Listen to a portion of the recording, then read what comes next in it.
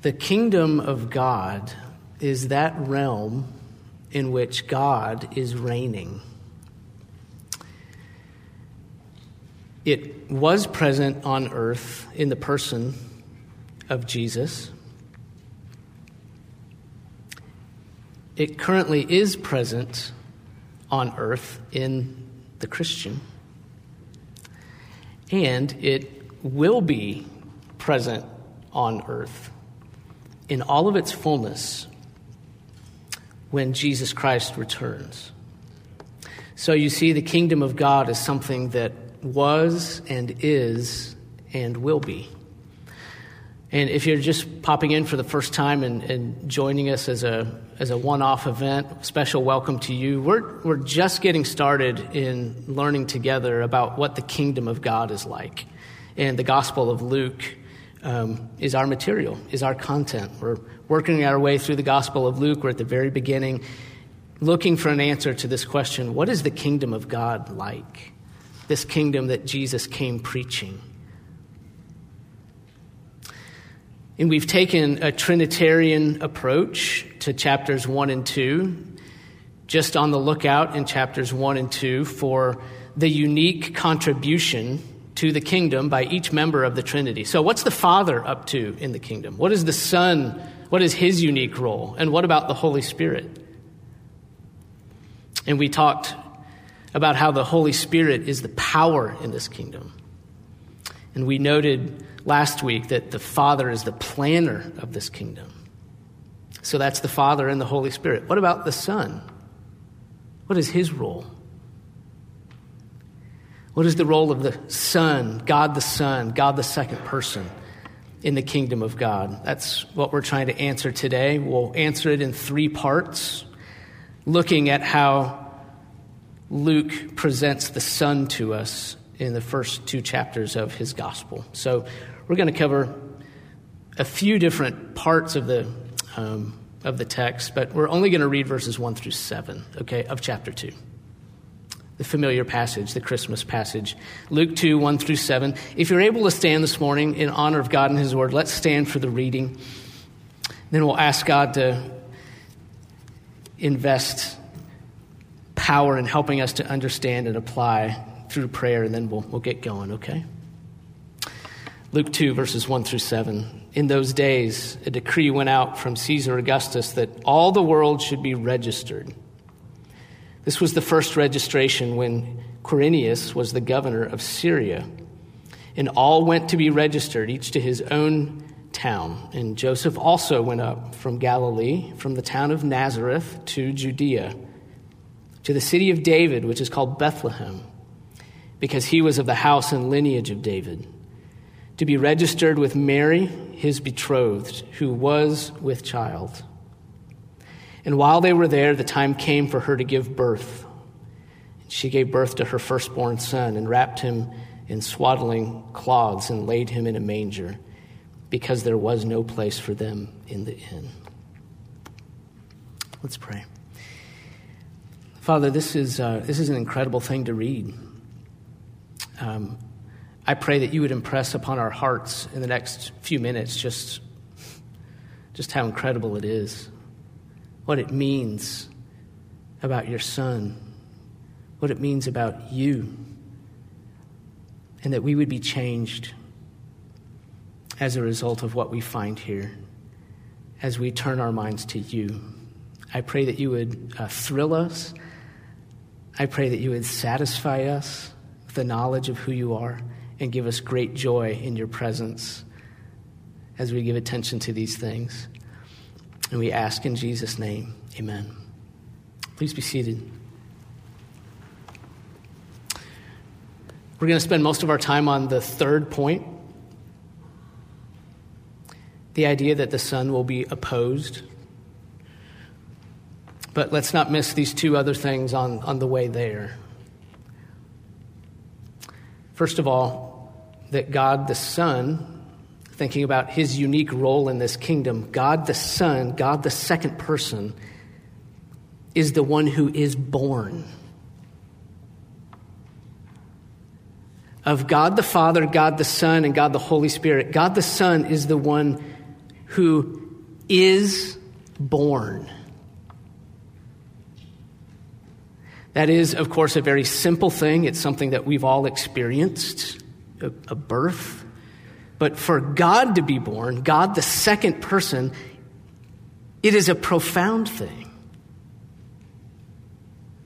Our first point is just that the unique role of the Son in this kingdom of God is that he is the one who is born, or in the language of John chapter 1, he's the one that became flesh. So in this first point, I think we really have two concerns as we think about the reality that God the Son was born. I think we have two concerns. Our first concern is to maintain a proper understanding of the eternality of God the Son. We want to remember that just because he was born does not mean that God the Son had a beginning. It doesn't mean that God the Father existed before God the Son and that then the Son was born. No. God, all three persons, God the Father, Son, and the Holy Spirit, have always existed. They are co-eternal. Remember that in the beginning was the Word, and the Word was with God, and the Word was God. To put it in the language of the church fathers, there was never a time when God the Son was not. He has always been. It's just that there was a time when he took on flesh and was born and was named. And he was named Jesus. That's amazing, isn't it? Just want to remember to maintain our understanding of the eternality of God the Son and not think that he began his existence when he took on flesh.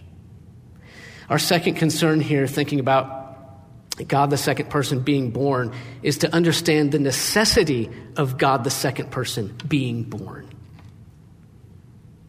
To understand that it was a necessary thing for us.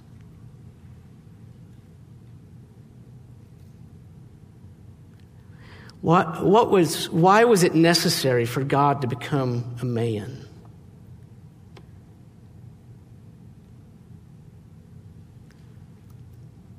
Very simply put, it was necessary for God the second person, to take on flesh and become man in order to be an acceptable substitute for us on the cross. In order to die in the place of man for the sins of man, it was necessary for our representative to actually be a man, since it was mankind that sinned. Were all of the animals who have ever existed to be sacrificed to God, they could never cover the sin debt of man against God. A man had to be sacrificed. That's just. And to take it even one step further, not only did it have to be a man, it had to be a perfect man, a man with no sin. Because only an unblemished sacrifice is acceptable to the Lord. Well, have you looked around lately? We don't have any of those.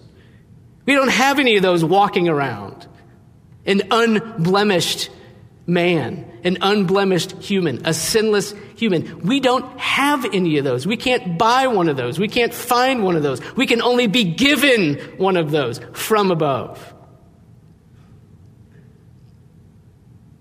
Such a person has to be divine, to have no sin. Talked about that a little bit on Christmas Eve. That's who we needed as our substitute. Someone fully man and fully God.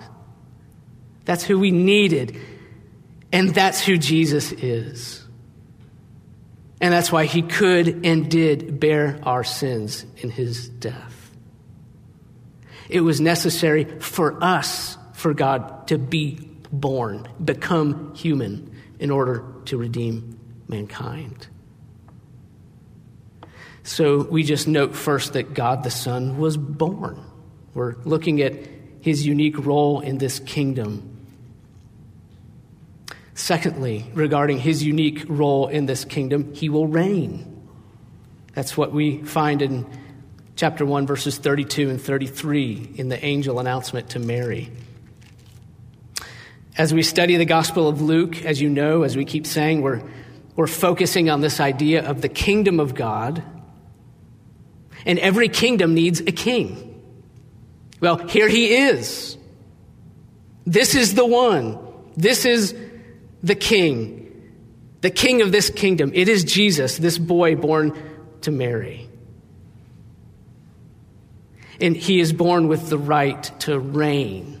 All right, now, just as we had two concerns in the first point, we have two concerns in this second point. The first thing we want to understand is that he has a right to reign from a human perspective.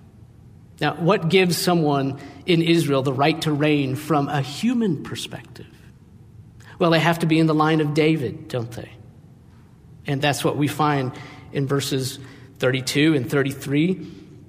He will be great, be called the Son of the Most High, and the Lord God will give to him the throne of his father David. There it is. He's in the line of David. David's his father. We see the same idea repeated when we get into chapter 2. Joseph, Jesus' earthly father. Chapter 2, verse 4, he was in the house and the lineage of David.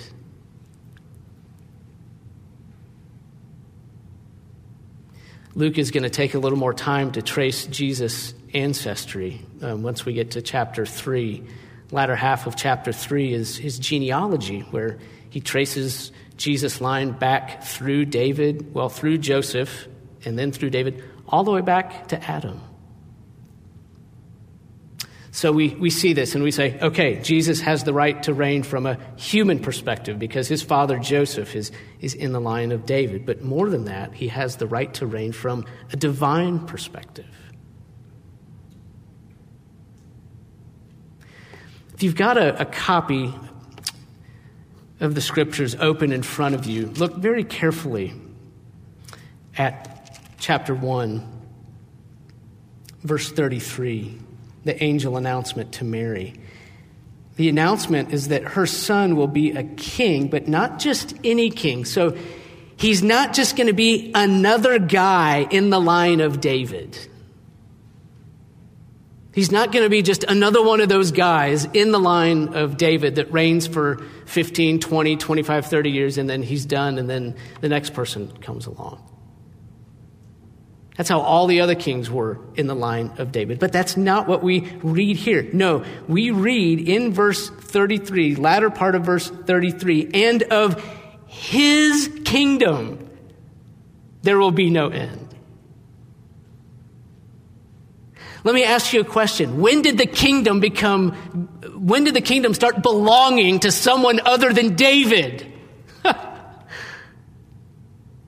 What we should expect to read here is that this continuing kingdom of David will have no end. That's not what it says. Of his kingdom. It's his. When did it stop belonging to David? Well, when Jesus came, that's when. This kingdom belongs to him, and it always will. It's an everlasting kingdom. And this is something that was foretold in the Old Testament. So if you're someone that likes to take notes and write notes in the margin of your Bible, next to Luke 1, 32 and 33, jot down these three references. Daniel 7, Psalm 2, and Psalm 110. All of those Old Testament passages speak to this coming son who has the right to an eternal rule by the pleasure of the Father. And he won't just be a human. He can't be just a human. Because David calls him my Lord. Psalm 110. Really, really hard to understand. Really mysterious. David writing in Psalm 110, the Lord said to my Lord, sit at my right hand until I make your enemies your footstool. So here's David writing, and he says, the Lord, that's God, the Lord said to my Lord. Now, how can that be? Who's higher than David? Who in the world could David call my Lord? That's the very question that Jesus forces the religious leaders to wrestle with when he's speaking with them. We get to Luke chapter 20, we'll read about that. He brings that very question to them and says, wrestle with this. If David called the Christ my Lord, then who must the Christ be? No one can be David's Lord except God himself. There's nobody higher than David except God. So this person must be divine. It's the only legitimate answer.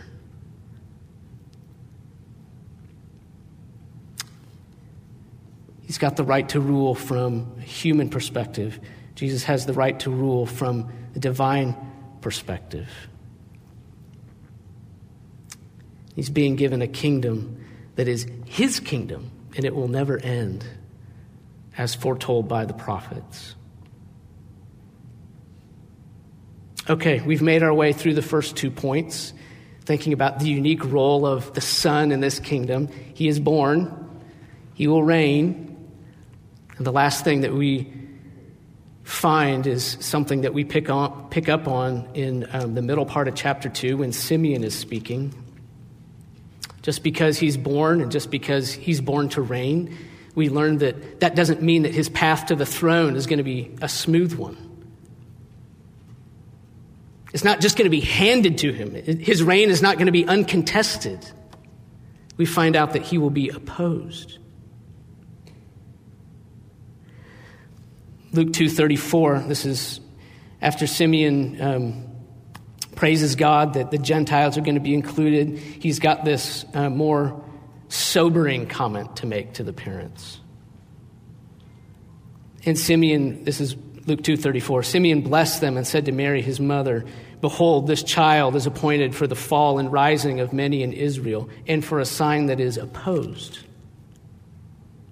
And a sword will pierce through your own soul also, so that the thoughts from many hearts may be revealed.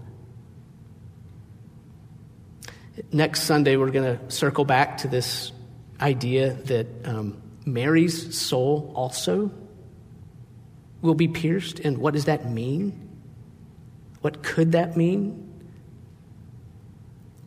We'll talk about that next Sunday. Today, we're just paying particular attention to this idea that Jesus is a sign to be opposed. The word that's translated opposed here actually has a whole range of meaning. Opposed is actually toward the softer end. It can also mean refused and rejected. So not only opposed, but refused and outright rejected. And we know the story. We know what's going to happen as Jesus progresses through his life. We know what's coming for him. We know what form the opposition and rejection will take, that Jesus, the Son of David and the Son of God, will suffer at the hands of those who oppose and reject him. This king will suffer.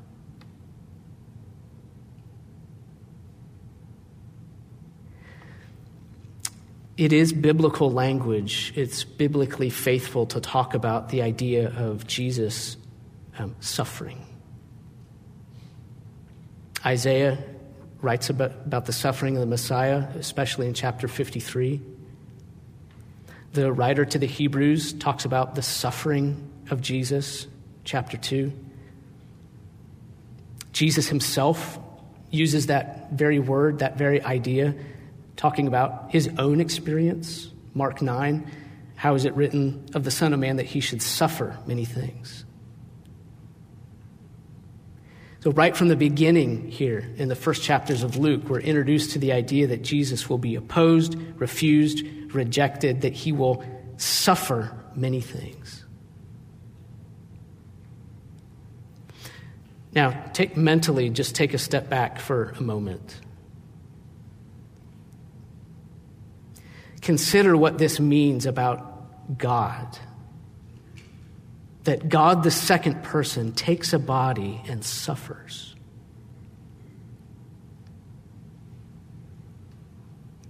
It means that by his own free choice, God has chosen to participate in suffering.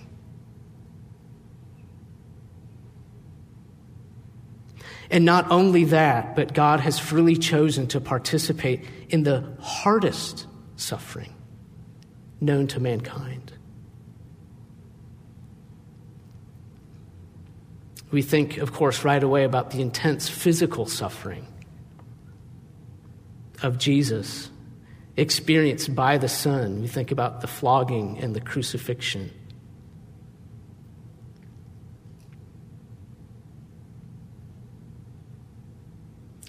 There's another aspect about the suffering that God freely chose. There's something else that we could consider about God as we think about what it would have meant for the Father to watch this happen to his beloved Son.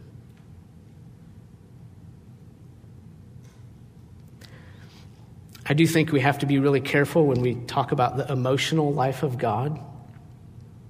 When we start talking about the feelings of God and the emotions that God experiences, I think we do have to be careful that we just don't take our experience and import it onto him and say that this is exactly how God felt in the same degree that we feel these things. So I think it is something that we have to be careful with as we think through these things. But we do have the testimony of the Scriptures that God loves and that God hates and that God feels compassion and that God feels anger. And even much more mysterious things like Genesis 6, where we read that the Lord was sorry that he had made man on the earth. So I think that we have to tread carefully and not assume that we know exactly what God felt and what God feels, since he's completely other than us. But even so, having this biblical witness of a God that experiences love and hate and anger and compassion and sorrow, I have to believe that witnessing the suffering of his Son, his beloved Son, was the hardest experience that any being, divine or human, has ever known.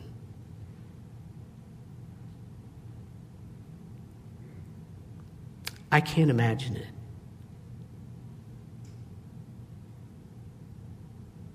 Make me do anything other than looking upon that treatment of one of my children, and I'll do it.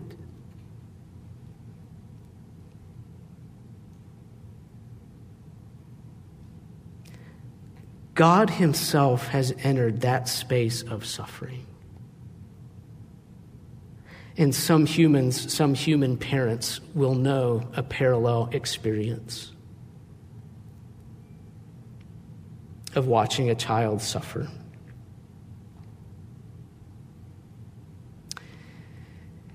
You know, we often go to Genesis 22 and we think about Abraham's potential sacrifice of his son Isaac. We read Genesis 22 and we think about how God ended up not requiring that of Abraham. He did not require Abraham to sacrifice his son, but how he did in the end require it of himself.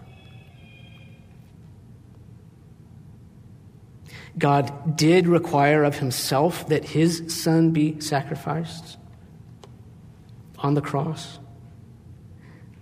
That's Genesis 22, that God did not require the man to do what he required of himself. Much less often, maybe never, do we go to the chapter right before that, chapter 21, where Hagar, the servant of Sarah, is sent away out of Abraham's house with her small son, Ishmael. Remember, Abraham sends out the servant woman with her small son, and they wander in the desert, and they have no water. And do you remember what she does with the boy and why she does it? There's no water, so Hagar puts her son down under a bush and went and sat down opposite him, a good way off, about the distance of a bow shot. So look at the distance that she's putting between herself and her son who's going to die. She puts her son down under a bush so she can't see it. And she went and she sat down opposite him, a good way off. How far? About the distance of a bow shot. For she said, let me not look on the death of the child. I don't want to look at it. I don't want to see it happen.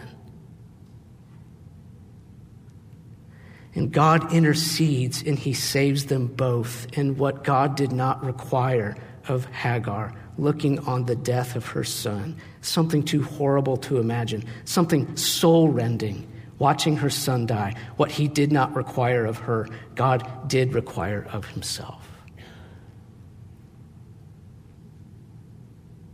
God required himself to look upon the death of the son that he loved.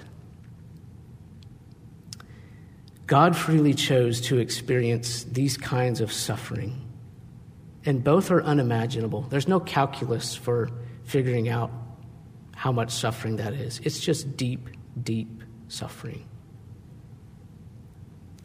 And the God who is there, freely chose to experience it.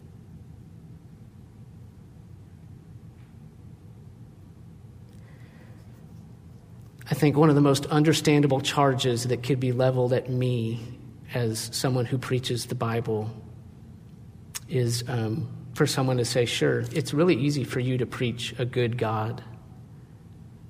It's really easy for you to say that God is good because you do not know what it feels like to suffer. You've not lost a child. You've not experienced an unthinkable violation of your body. You really don't know what it feels like to suffer. Why don't you come back after you've suffered and then tell us that God is good? And then tell me that God is good. We'll see what kind of a God you're preaching then after you've suffered a little bit. I think that kind of charge is very, very understandable. And I really have nothing to say to that. And I have no desire to try to even make a counter argument against that or to say anything in defense of myself except for this. You're right. My life has been really easy by almost any standard that you use.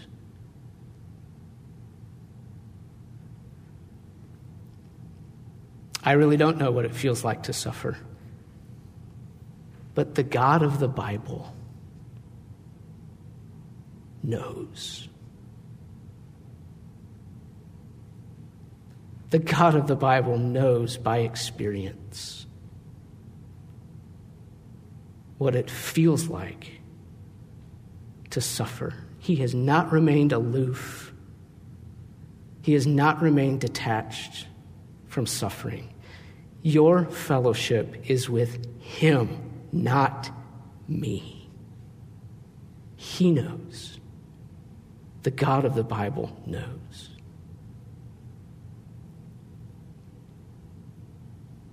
What kind of a God, by his own free choice, would choose to take a body and come and suffer?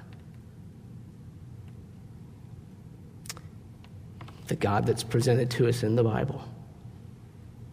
The Father, the Son, and the Holy Spirit.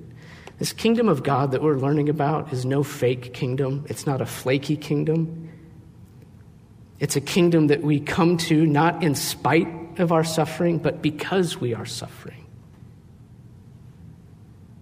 For Jesus has said to you, blessed are those who mourn, for they shall be comforted. It's the message of his kingdom. And he who says that to you, you who are suffering, has himself suffered and is able to comfort you in your suffering. The Son, God the second person, was incarnate of the Holy Spirit and the Virgin Mary and became human.